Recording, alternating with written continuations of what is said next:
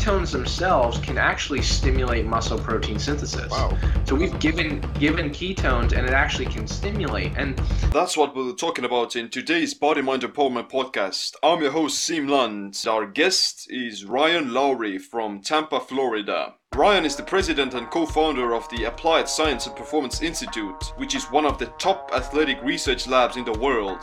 They investigate the cream of the crop, the top-notch athletes from many fields. Put on your earphones and now let's delve into the world of human performance. Do you want to know what it is? Body Mind Empowerment. Get stronger, faster, smarter, quicker, friendlier, more helpful, more driven. Everything the body needs. Control your mind. Ryan, welcome to the show. oh, well, thanks a lot, man. I'm honored, and thank you for having me on. Well, the pleasure is all mine, but why don't we start off with some of your backstory? Correct me if I'm wrong, but you're also a PhD student in health and human performance. Yeah. So my entire, kind of going back a little bit, I grew up playing sports my entire life, and I played baseball all throughout high school and into college. Mm-hmm. And in college, I met my now business partner, Dr. Jacob Wilson. And so we met and we started doing a lot of research on human performance, how to optimize athletic performance, muscle, how to decrease fat mass, and just overall optimizing human performance. At ASPI, we engineer elite athletes using better science. There you go. We look at athletes across a wide spectrum of individuals, from elite youth all the way to elite professional athletes. What draws them to the Institute is that cutting-edge technology. They want the guesswork taken out of their training and their programming, so they know exactly what to do to get to the next level. Push, push, push. And very early on, we started studying, I started looking at nutrition. He was very interested in training, and I was very interested in nutritional strategies to optimize body composition. And we met some of our very good colleagues, Dr. Dom D'Agostino, Dr. Jeff Volek, and it was amazing to us that these guys were eating once or twice a day. And for anyone that knows Dr. Dom, he's got more muscle than I'll ever have in my entire life. He's huge. He's a jacked guy, and he's eating sardines. And I was like, what's going on? What is this guy doing? And come to find out, I mean, he's been studying a ketogenic diet for a long time. And we went to a conference, the National Strength and Conditioning Association conference one time, and Dr. Jeff Volek was presenting some of his data on ketogenic diets and endurance athletes. And someone stood up in the crowd, they raised their hand and they said, but Dr. Volek, what data is there on ketogenic diets and body composition in regards to human performance and resistance training? And he goes, to be quite honest, we don't have any. And at that time, Jacob and I looked at each other. We're like, man, We got work to do.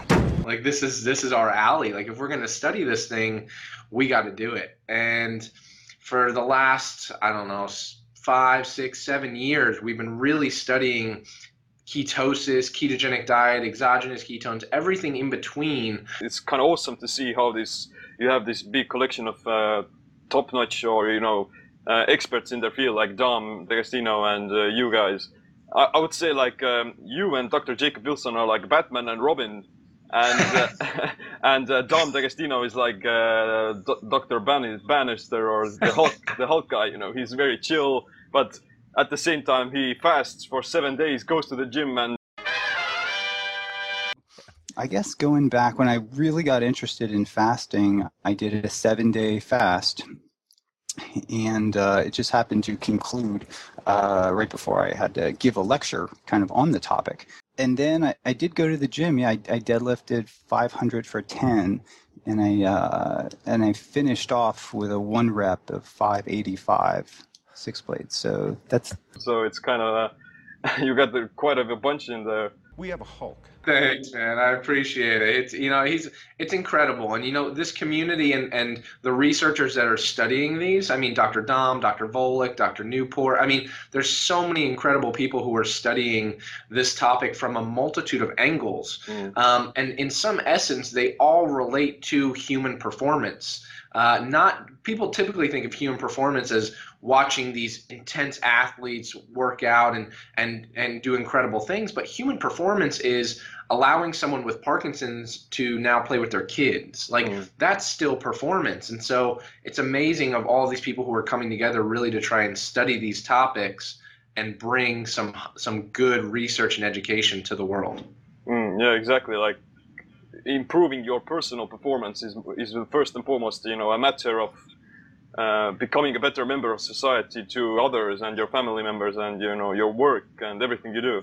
So absolutely it's right. kind of a foundation, and the ketogenic diet is definitely something that can be applied to all those fields. So what's the most exciting findings and research that's coming out of your lab right now? Oh man, we've done a lot. Well, we published not too long ago, back a couple years ago, we published the first study that was ever done on ketogenic diets and resistance training.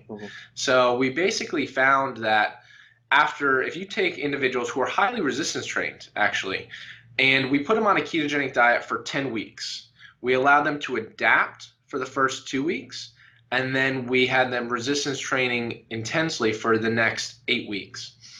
After the 10 weeks, we found that they were able to gain just as much muscle and lose significantly more fat mass, and their performance was the same as those who were on a traditional high carbohydrate diet. So this was the first time someone's ever studied that. This is and it came out and people were like, you had some people that were like, bullshit. Oh my gosh, like there's no way that's possible. This is ridiculous. You can't gain muscle on a ketogenic diet. And the carb camp over there. And then you have people who are on a ketogenic diet who've been doing this for a long time and are like, yep, this is no surprise. Like, I'm glad someone finally did this research to confirm what I've known all along. No shit. It kind of refutes a lot of the dogmas and beliefs. But Exactly. one of the misconceptions is that the ketogenic diet or low carb diets, they reduce testosterone in men in particular, and testosterone is one of the most important things for building muscle. So what do you have to say about that? That's interesting, because actually in our study, we found that testosterone tended to go up in the individuals who are on a ketogenic diet. And I think a lot of that's contributed to you're eating a higher amount of fat, and now you have more cholesterol. And cholesterol is really the building blocks for testosterone. And I think oftentimes what you see in a lot of males who have low testosterone is, and you see it a lot in the bodybuilding fitness community, is they're eating super low fat. They're eating just they're eating a high amount of protein, low fat, high carb, and they don't have any fat in their body to really help generate some of this testosterone. So I think it actually can do the counter and help tremendously. I agree that when especially on the bodybuilding community, when you're going on a contest prep or something, then you reduce your fat intake to zero, you reduce your carb intake to zero almost as well, and all you have left is this high amounts of protein, which your body can't actually use for energy. And it's this famous rabbit diet, or this constant starvation state where you're depriving your body from nutrients, and that's I believe where the misconceptions arise from. Absolutely. And one of the things with that, so in the people that diet down, not even just in bodybuilding, but just people who go through extreme diets, you can see their hormones get messed up. Exactly. Like, not only messed up for a little period of time, there's been studies that have shown hormones like testosterone can be plummeted for 6 months after the fact. So you have this plummeting of testosterone because you've been dieting, you're not eating any fat, and then how long it takes for that to rebound, it's is that really what you're looking for? You're destroying yourself for a contest or something, and then it could take you years to recover from that. It's well, maybe it's not so bad to have some fat in your diet to kind of help prevent some of that and offset those complications. Yeah, I think the ketogenic diet kind of surpasses or bypasses these problems because your body still has access to its own body fat all the time, and you won't be in this starvation state you actually kind of adapt to it much more effectively to the caloric restriction. Exactly. And you maintain your energy levels and mental sanity as well. You don't have these binges or cravings either. Exactly right. Yeah. But what about, would you recommend the ketogenic diet for someone who's very active, like who's doing CrossFit or strongman or something like that? Yeah, really interesting question. It depends. A lot of it depends. And I get this question all the time is, if I'm an athlete, should I be doing a ketogenic diet? And the thing is, there's no one thing that's going to work for everyone. There's individual variability. If you're a CrossFit athlete and you absolutely love carbohydrates and you can handle them well, and you still have a six-pack after you ate an entire cheesecake, A big race tomorrow, so it's carbo loading. you know what? Do your thing. If that works for you and that's you can sustain that, and you know what? Your body's very good at handling glucose. But for the other 95% of the world who can't handle glucose that well, Time to carbo load.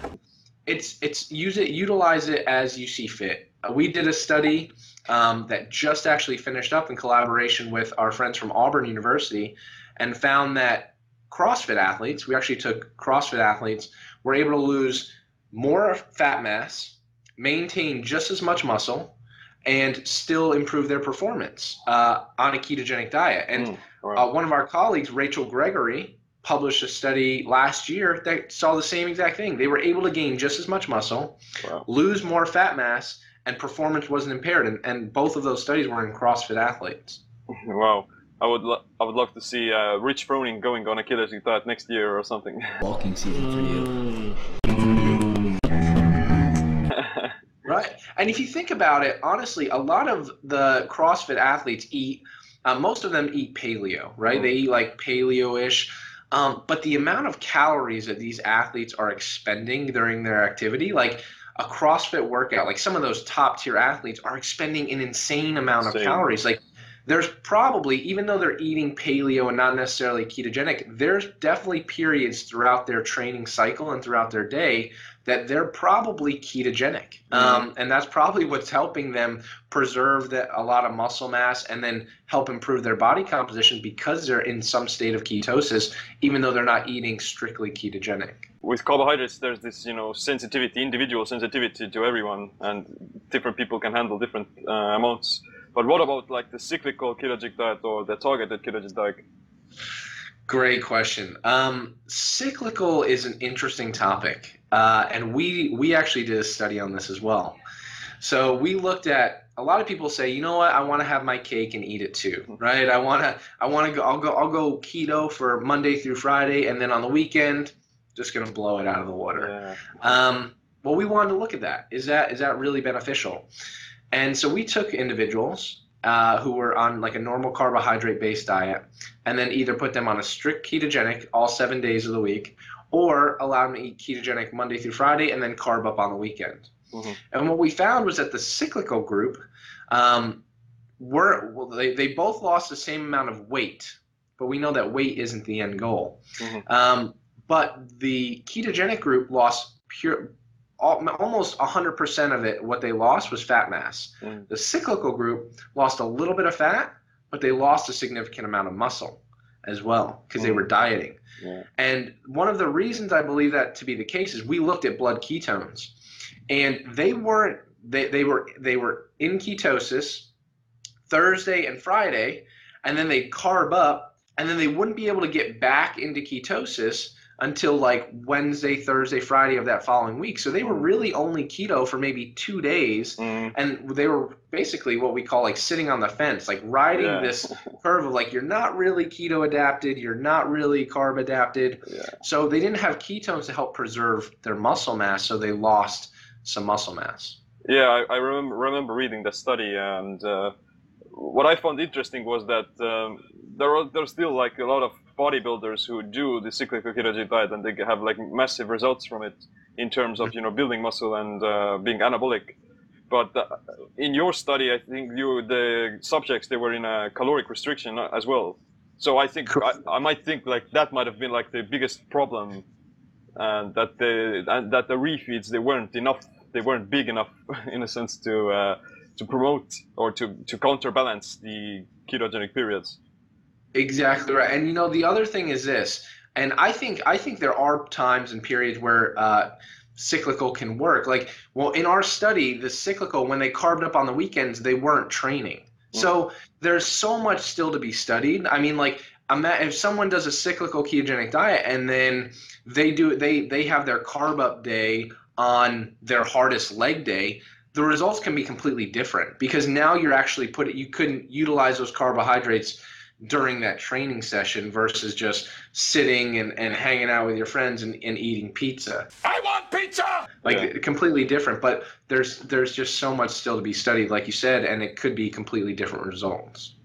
Yeah, and what about like the different types of exercise and ketosis? Which type of exercise is better for boosting ketones? Another great question. High intensity interval training. So we did a study where we looked at how fast can we keto adapt someone. So most people think of keto. I think keto adaptation takes several weeks to even months to fully get keto adapted. You're still making adaptations months after you've been on the diet. But how quickly can someone get an elevation in their own endogenous production of ketones? We wanted to look at how fast you can make that happen. And what we took two groups, and we had one group do resistance training plus steady state cardio, and another group do resistance training plus high intensity interval training. And the type of high intensity interval training that we do in our lab is something called Wingates, which are brutal. And so it's like you pedal all out as fast as you can, and then when you hit a certain revolution, weight drops, and now it's just high force, high velocity at the same time. You can't go more than 30 seconds, or else you're just going to be crawling on the ground for a long time. And so we basically found that the individuals who did resistance training plus high intensity interval training were able to really get an elevation in ketones within like 4 days of being on a ketogenic diet, versus the other group, it took them like a week and a half, 2 weeks to really get adapted. So a lot of times people say, hey, during the adaptation period, take it easy, transition in. Well, maybe it might be beneficial to just like hit it hard, like go after it as hard as you can to try and adapt as fast as possible. At the same time, it kind of depends on from what kind of a diet you're coming from. If you're eating the standard American diet and you're constantly bombarding yourself with carbohydrates, and first you restrict carbohydrates, then you do this intense exercise, then you're going to put yourself into a very fuel-deprived state, and that might lead to too much catabolism, or in a sense. Right. 100% agree. Yeah. But you also published a book with Dr. Wilson called The Ketogenic Bible, and it was very well received by the community. Can you tell us a little bit about that one?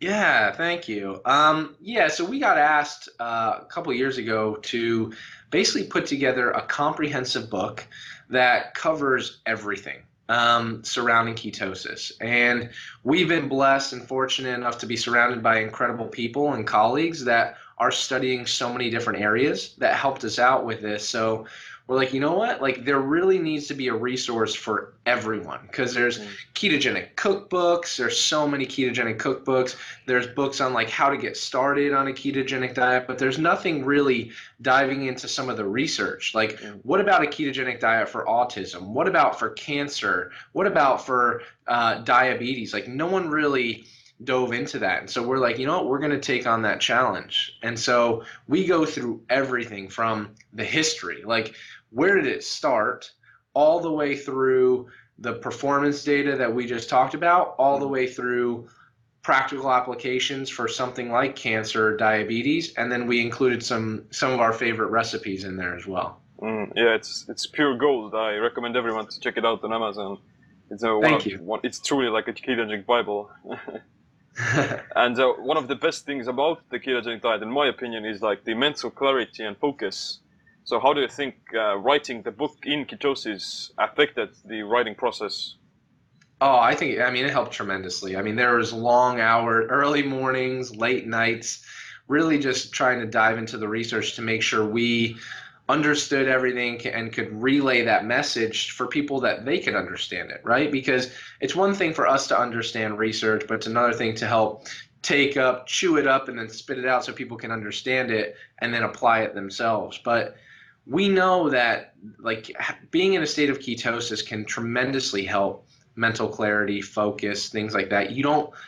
Usually you have people who are eating carbohydrates all the time and they're on this roller coaster of ups and downs, and it's like every 2 hours you're like looking for a protein or granola bar and you're like, oh my gosh, like my glucose is getting low. Have some ice cream!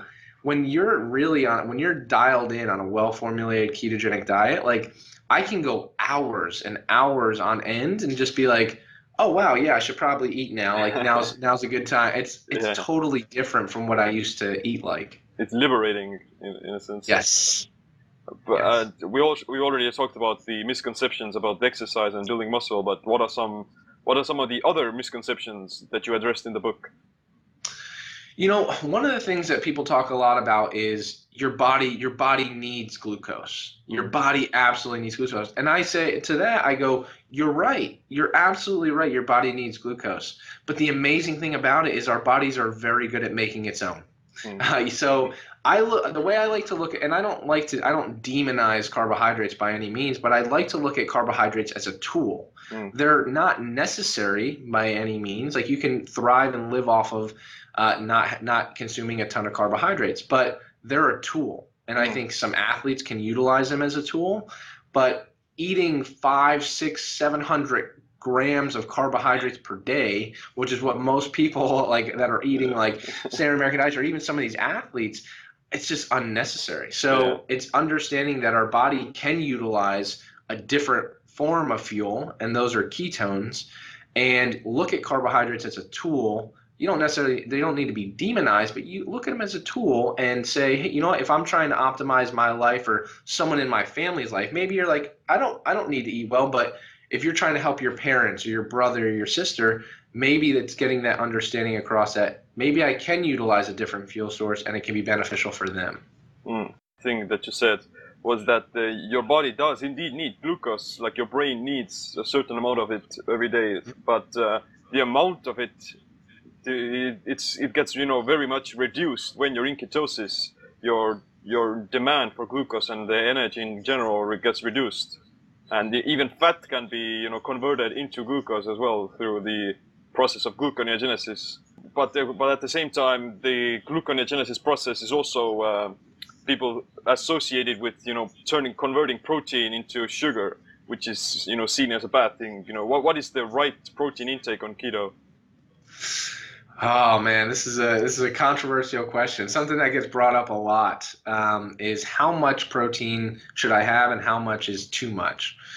Here's the thing: is that on a ketogenic diet, it's supposed to be a moderate amount of protein. The way I look at it is you want to optimize it on a per meal basis. In order to stimulate muscle protein synthesis, we know anywhere from 20 to 30 to potentially even up to 40 grams of high quality protein stimulate that muscle protein synthesis response. The biggest thing that we've learned and working with a lot of our colleagues, especially people who are using it therapeutically, even for things like cancer or some of these other aspects, is it's good. A lot of people take it to the extremes with keto. They're like, I need to restrict protein super low. Well, at those low levels, for some therapeutic applications, maybe. But at that low levels, I know a lot of females, for instance, who are eating like 50 grams of protein a day, and you see deficiencies. There's definitely deficiencies that come along with that. And granted, even though the ketogenic diet is protein sparing, you still need to consume an adequate amount of protein. So it's working with what works with your lifestyle, with what you can consume. But I'd tell people to err more on the side of eat more than not less. Your body's not going to just instantly turn that protein into glucose and you're going to get these huge insulin spikes and you're knocked out of ketosis. Shit, that's not going to happen unless you're eating copious or large amounts of protein. All of it. I'd err on the side of more, not less. Yeah, so it's not like steak into cake in your bloodstream. Exactly. But you mentioned like protein deficiencies or something. What would be some signs everyone could recognize?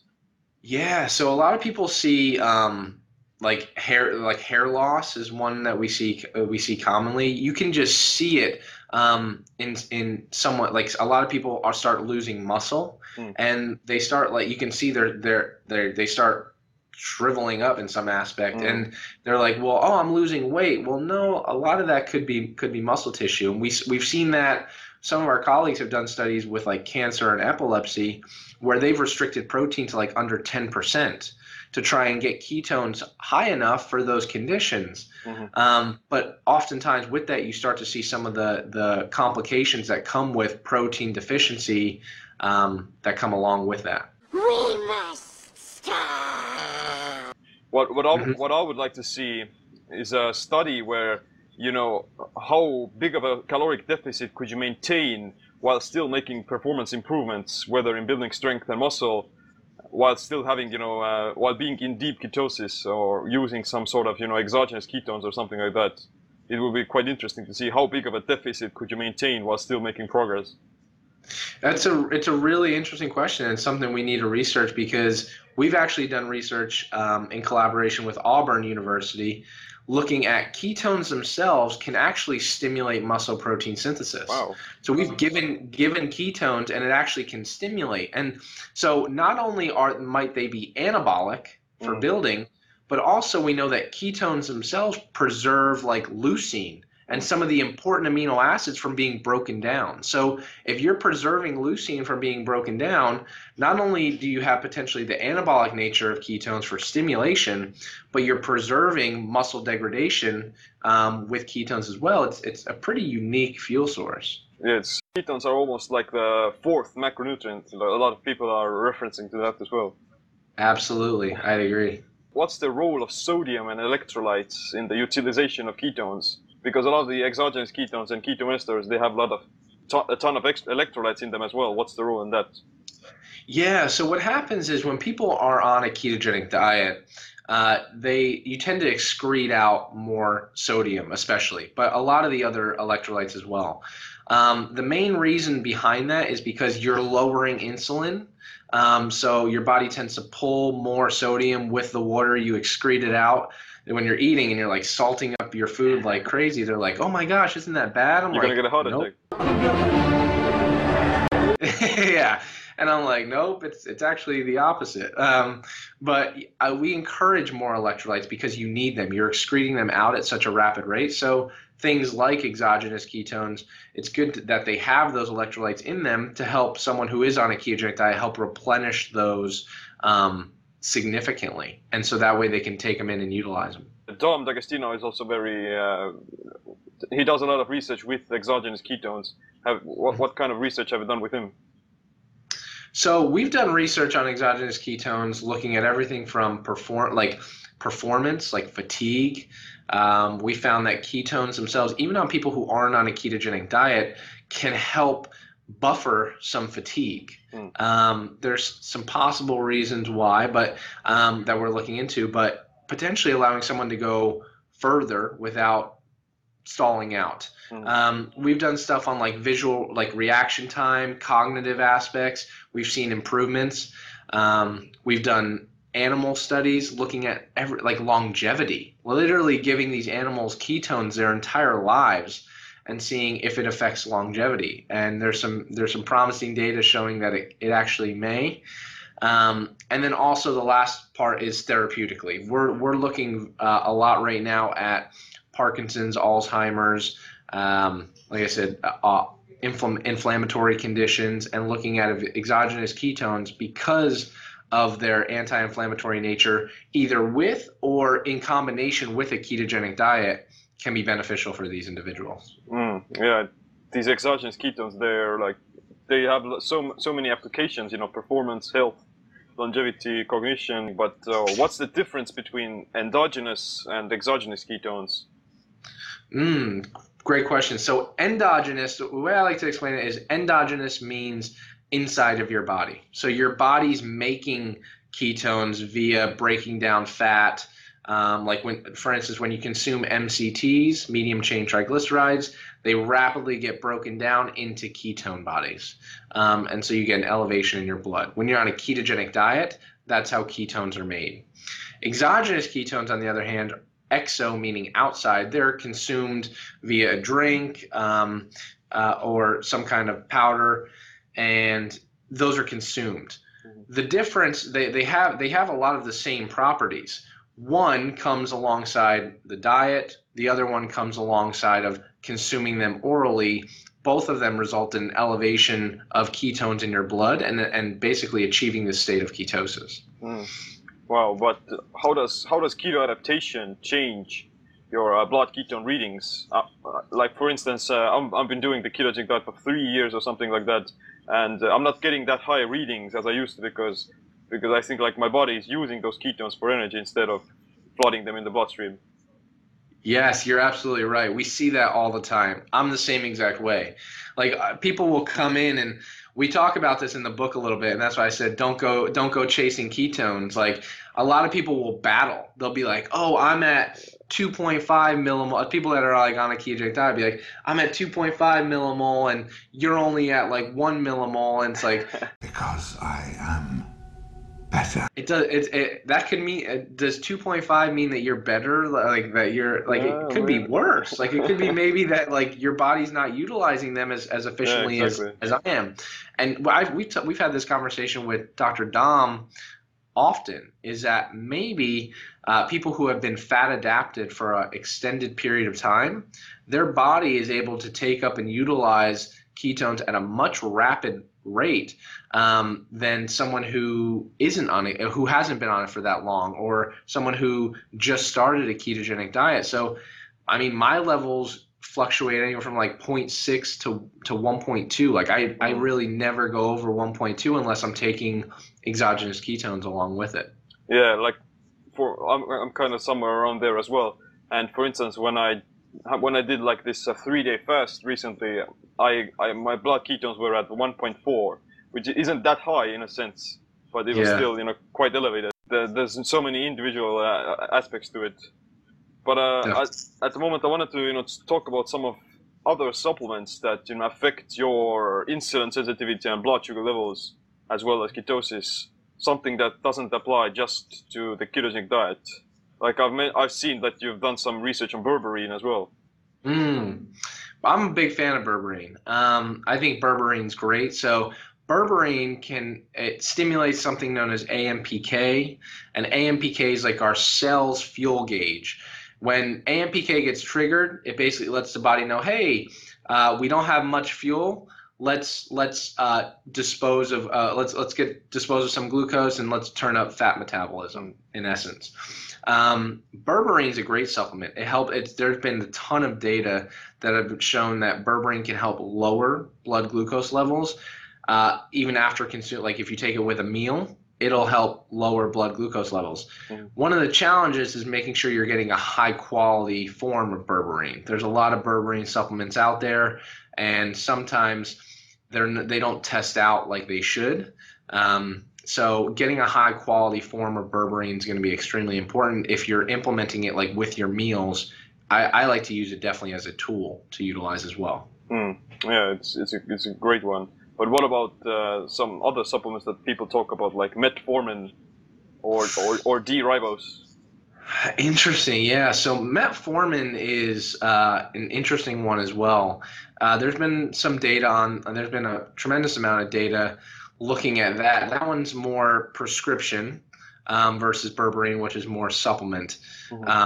And so metformin, people use that therapeutically all the time. Like diabetics typically get prescribed metformin to help lower their blood glucose. There's been some data that shows that berberine, if given at the right dosage and the right form, can be just as effective, if not more effective, than something like metformin. Because metformin also can come alongside there can be some side effects of taking metformin that can come along with it after chronic repeated use. So potentially altering, like going for something more of like the natural approach of something like a berberine supplement could be just as effective as something like metformin. Yeah, exactly. Like even using some cinnamon or turmeric, something like that, that is also going to suppress insulin help you to Absolutely. maintain stable blood sugar levels, because I think like insulin and blood sugar, they're like one of the most important things you would want to focus on your nutrition. I agree. So what does your own day of eating look like? Great question. So usually, I mean, throughout the day, throughout the week, I usually fast in the morning until about 1 or 2 o'clock in the afternoon. And then at that time, I'll usually consume like a huge protein fat shake. One, it has a ton of volume, so I blend it up so it's got a ton of volume, and it basically just has like 30 grams of protein. I put some MCTs in it. Sometimes I'll put some like flaxseed or some coconut powder in it or something like that, and that holds me over through dinner because I'm in meetings all day. I'm doing stuff that I just literally have that while I'm at work, and then when I get home, I mean, I usually have some sort of meat, steak, chicken salad, bacon, something, and then I usually have like vegetables and a side salad. And sometimes if I'm feeling like, you know what, I'm still hungry, I'll have like I love making low carb keto desserts all the time, so I'll have something before I go to bed. I've seen a few of your Instagram posts and stories about these amazing keto-licious cakes or some, you know, you wouldn't imagine that they're ketogenic, but they are. So, so it comes to show that like people are constantly trying to innovate and make the ketogenic diet more appealing, more appealable to the masses as well. I mean, I've had friends and family that even for Thanksgiving recently, I had a lot of family members over. And we were eating, and I didn't even tell them. I'm like, hey, I'll prepare Thanksgiving, and like I made like a cauliflower mashed instead of like mashed potatoes. And most people were like, oh, these taste different, but like these are really good. And I'm like, yes, because rather than have a ton of mashed potatoes, they were eating cauliflower mash and they loved it. So it's about finding alternatives to high carbohydrate foods. Yeah, like people, they actually don't want the food itself. They want this. Let's say cultural meaning or cultural association with it, of being in this family gathering together and eating this you know traditional food. That's what they actually want, not the 70 grams of carbohydrates that comes from potatoes or something like that, you know. Exactly right. So where do you think the ketogenic diet will go in the future? Man, it's incredible to see how much it's exploded over the last year and a half. But I just think we're just getting started for where it's going. I mean, it's starting to hit other countries. It's literally spreading throughout the entire world now, and more people are hearing about this ketosis thing. Like, what is it? How can it help? A lot of celebrities are now jumping on board that we know of that are kind of just doing it for the not only the body composition but the like longevity and health benefits in general as well. But I think it's going to explode. I think it's going to continue growing. I think podcasts like this and getting the message out there is going to be key to helping educate and get people to understand, wow, maybe I don't need to have that many carbohydrates all the time. And then on top of that, the exogenous ketones and where they're going, and they're kind of just exploding onto the market. I mean, that's going to help foster the conversation to at least allow people to hear about ketosis and hear about ketones, and then hopefully adopt the entire lifestyle along with it. Yeah, it's very exciting times to be in doing this kind of research, and especially being in the field yourself. So what would be like the purpose of your research and the institute? You know what? Our mission here at ASBI is purely to change people's lives through science and innovation. And the way to do that, and we came from a background in academics. We spent several years at the university, and then we now created the Applied Science and Performance Institute. And the main reason why we did that was so often in the research community, there's incredible papers, incredible publications that come out, and all they do is sit on someone's shelf. That's all they do. They'll never get out to the masses, and it's like that research could really help someone. If that research helped one person, it would be way better than just sitting and collecting dust on the shelf. So our goal at ASBI is literally to take a lot of this research, a lot of this education, and help disseminate it and get it out to the masses. And we're doing that on social media and at presentations, at conferences, is help get this information out to more people so that way they can understand it and really apply it. Because if we're doing this research and it can't apply to anyone and it can't be taught to anyone else, then it's all for nothing, because if it can't help anyone, then what good is it? Useless machines. And if we don't come out with these kinds of research, then we're going to still have these massive limiting beliefs as human beings as well. Useless machines. Starting to reach the end of the show as well, and I'm going to ask you my last questions from you. What has been the most impactful practice or this tip or advice that you've used to improve your body and your mind? So let's say like one for each, your body and your mind. You know, I'll say for my body, it's really been, like you said, you hit, I love the word you used earlier, liberating. It's understanding that living in a state of ketosis and allowing flexibility in your life. I was never a person who dieted. I fortunately, because I grew up an athlete, I mean, I was one of those guys that people used to hate because I could eat anything. I could eat fast food, I could eat anything, and I couldn't put on weight. And my coaches would be like, you got to eat more, you got to eat more. And I'm drinking weight gainer shakes and everything, and I couldn't put on weight. But as soon as I stopped playing sports, that completely changed. My metabolism changed. I started putting on weight pretty fast, and I was like, shit, wow, I can't do this anymore. And so really understanding, you know what, I want to stay flexible with my nutrition, and living in a state of ketosis has allowed me that sustainability of something that it's a lifestyle now. It's not something I would ever be like, oh, I'm on a ketogenic diet. It's like, no, I'm living a ketogenic lifestyle, and I'm flexible with how I do it. That's been liberating for me. And then for mind, you know, there's two things. Is that one, being able to surround yourself with the right people has been a tremendous, incredible experience for me. And I am completely the product of my environment, and pulling the right people in and staying positive throughout the entire experience is huge, a huge factor. And I think allowing people to understand that everything in life is dictated by your perspective. Understanding other people's perspective. If someone gets mad or angry at you, that's their perspective. And in the research world that we come from, there's people who love the research that we do. There's people that hate the research that we do. And it takes an active, conscious decision to go, you know what? That's their perspective. But I'm so focused on positivity and helping change people's lives that I am purely focused over here, that it doesn't matter what anyone can say anything from over here, and it won't faze me, because I have such an incredible crew and crowd around me that's advocating for the positivity, that to me, that's what truly matters. You have to maintain this beginner's mind, and you have to stay humble and acknowledge the fact that you actually don't know nothing, that you're a student, like we all of us. Like, life is a constant process of learning all the time. Study. Always, absolutely. Yeah. And where can people find more about you and your work? You know, we do a lot. I post a lot on Instagram, and that's at Ryan P. Lowry, RyanPLOWERY.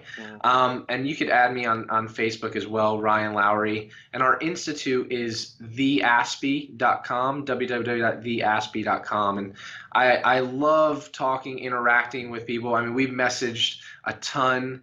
I love hearing back, because that's how you collaborate. I mean, that's how you really learn and understand what's going on in people's lives and how you can ultimately help improve them. To me, that's the fulfillment that I look for every single day. To grow as a collective and as the entire human race. Absolutely. Well, Ryan, it's been a pleasure talking to you, and definitely looking forward to more of your research and what you're doing in the future. So I want to thank you for coming on the show. Well, thank you, man. I appreciate it. The honor's all mine, and keep crushing it. I appreciate everything you're putting out. I'm glad that everyone tuned in today, and I appreciate the time. Thank you. Thanks. Alright, that's a wrap. Make sure you check out the research of Ryan and definitely read the Kiddushik Bible. By the time you read this... But if you want to support this podcast, then make sure you leave us a review on iTunes and other social media platforms. But other than that, I want to thank you for listening. My name is Seem. Stay tuned for the next episode. Stay empowered.